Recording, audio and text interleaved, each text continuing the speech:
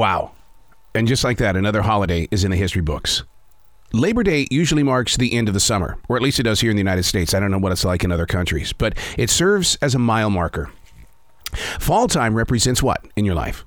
It's more than Halloween and falling leaves.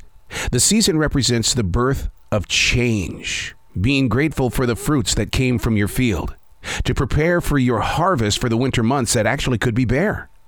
But did you leave enough for the soil to have so it can be replenished for another summer?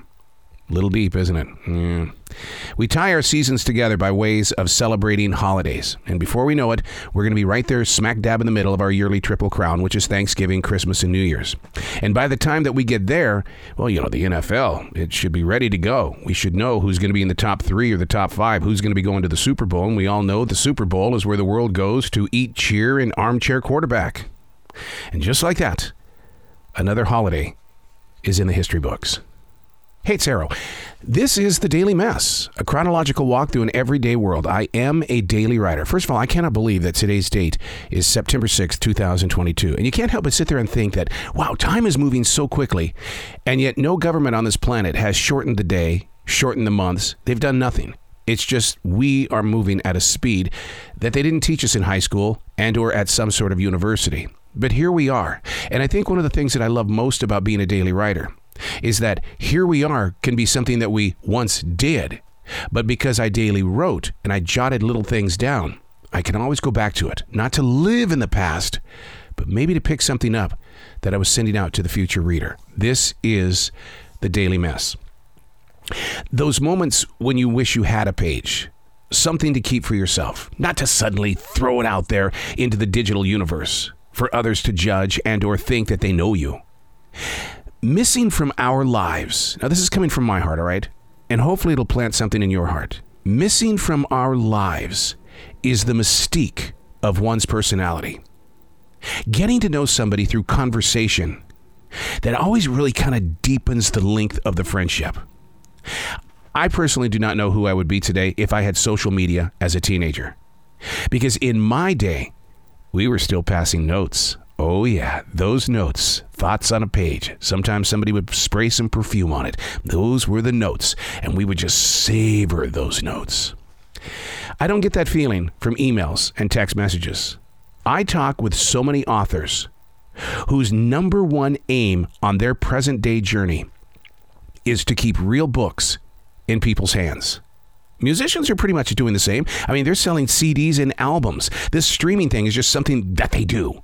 But they would rather sell the CDs, the albums, and still be on terrestrial radio. I personally can't make the leap to the digital notebook. The texture of a page would never be the same, especially on those days when a giant wet sneeze puts slobber all over these words. Yeah. Those moments when you wish you had a page, something to keep for yourself. Or as of late, I've really picked up on this journey, and I kind of touched on it a few seconds ago, that maybe this isn't for us when we put something on a page, that what it's really for is a future reader. There's a new show. It's called Dark. It's on Netflix. I think it started on the CW. What I love about this is that I know that the creators of this show had to have sat down with giant yellow notebooks and put things in order because it's so integral. It takes the human imagination to a level of thought where you actually go, is this possible? And when you add that human element to a lot of the stories that we write and or just plant out there for a future reader, you sit there and you think, it is possible. Because I've been a daily writer since July of 1994, that means that, yeah, I daily wrote through September 11th, 2001. I know the emotions that I went through only because I've gone back to read and to re-experience the moments of that particular day in history. The recession of 2008, I wrote through it. I worked it out. I figured things out so that it wouldn't bring harm to me and other businesses because I was the production director of a huge major broadcasting corporation. And my clients were so important to me that it's all played out.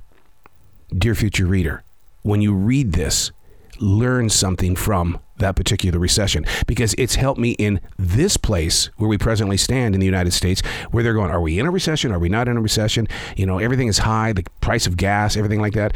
But yet it's the tools that I planted on the pages that really have served as the great teacher. Go ahead, find yourself a page. Leave the future reader a note. And when you get there, trust me, you're going to be grateful. I'm Errol, and that's the Daily Mess.